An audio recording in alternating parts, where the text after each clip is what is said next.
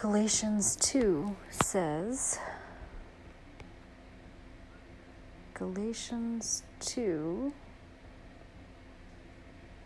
then 14 years after I went up again to Jerusalem with Barnabas, and took Titus with me also.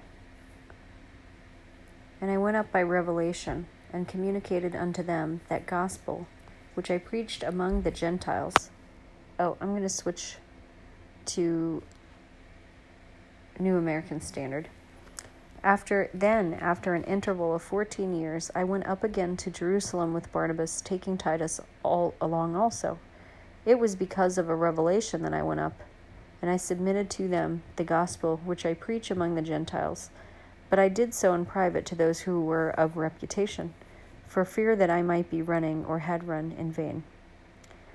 But not even Titus, who was with me, though he was a Greek, was compelled to be circumcised, it was because of the false brethren secretly brought in, who had sneaked in to spy out our liberty, which we have in Christ Jesus, in order to bring us into bondage. But we did not yield in subjection to them for even an hour, so that the truth of the gospel would remain with you. But from those who were of high reputation, what they were makes no difference to me. God shows no partiality. Well, those who were of reputation contributed nothing to me.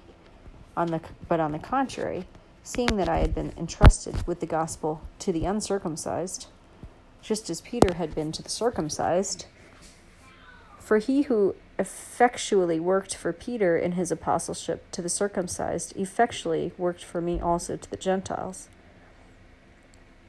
And recognizing the grace that had been given to me, James and Cephas and John, who were reputed to be pillars, gave to me and Barnabas the right hand of fellowship, so that we might go to the Gentiles, and they to the circumcised. They only asked us to remember the poor, the very thing I was also eager to do. But when Cephas came to Antioch, I opposed him to his face, because he stood condemned.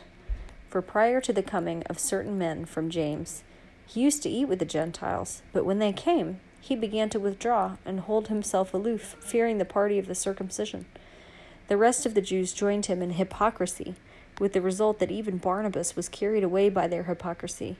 But when I saw that they were not straightforward about the truth of the gospel, I said to Cephas in the presence of all, "If you, being a Jew, live like the Gentiles and not like the Jews, how is it that you compel the Gentiles to live like Jews?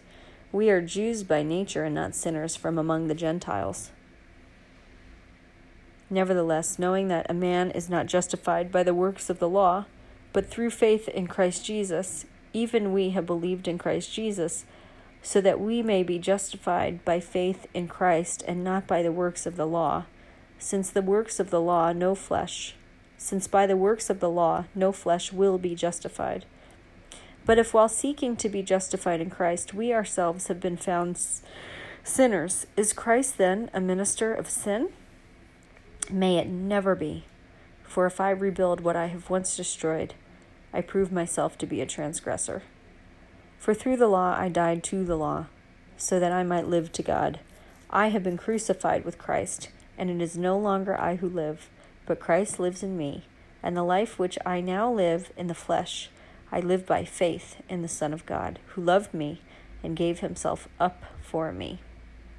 I do not nullify the grace of God, for if righteousness comes through the law, then Christ died needlessly.